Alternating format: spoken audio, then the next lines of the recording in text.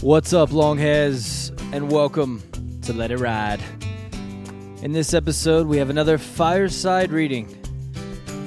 This is a series where we go back and read and reflect on some of the written blog posts that we have published to our blog.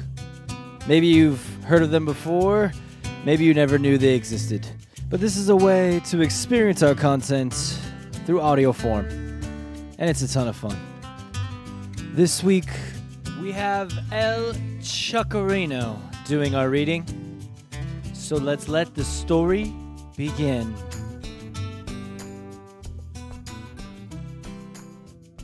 Hello, longhairs.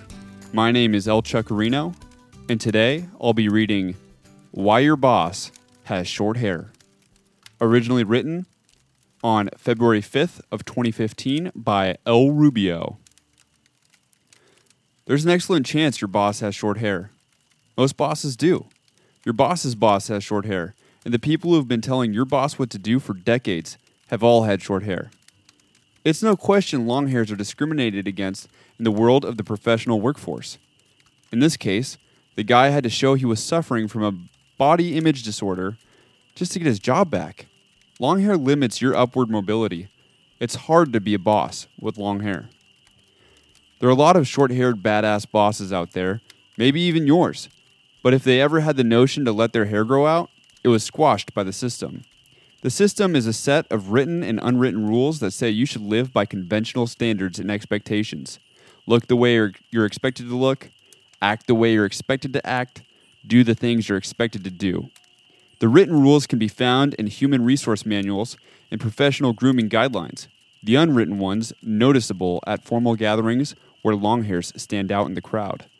The system tells us to play it safe, and short hair is one of the requirements.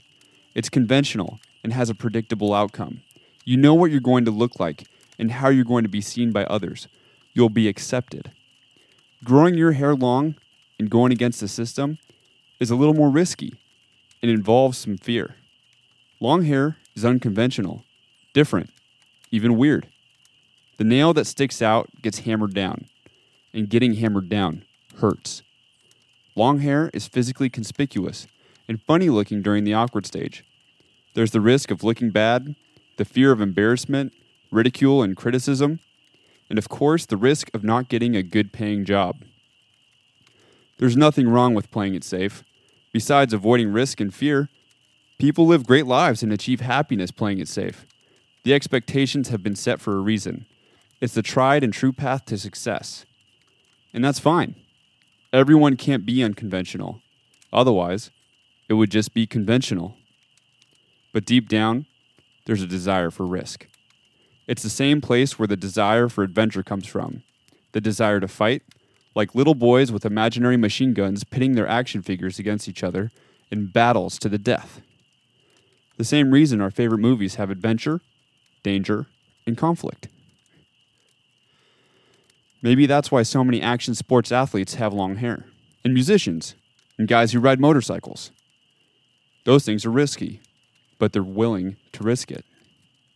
The majority certainly lies on the safe side, where the safe people can point and laugh at the risk takers. But while pointing and laughing, they're watching GoPro videos of risk takers base jumping and doing backflips on YouTube. Every man with long hair had to risk it. Musicians, or athletes, or just guys. Part of having long hair is taking that risk and overcoming the fear created by the system. So why does your boss have short hair? It's the system. That, or he just hates hair in his face when he's trying to make a sandwich, which we understand. But you have a choice. Play it safe or risk it. Thank you for listening. Until next time, from El Chuckerino. El Chuckerino dropping them bombs! Is this outro too aggressive for the fireside reading? Maybe. But you see, guys, we're always switching things up, trying new things.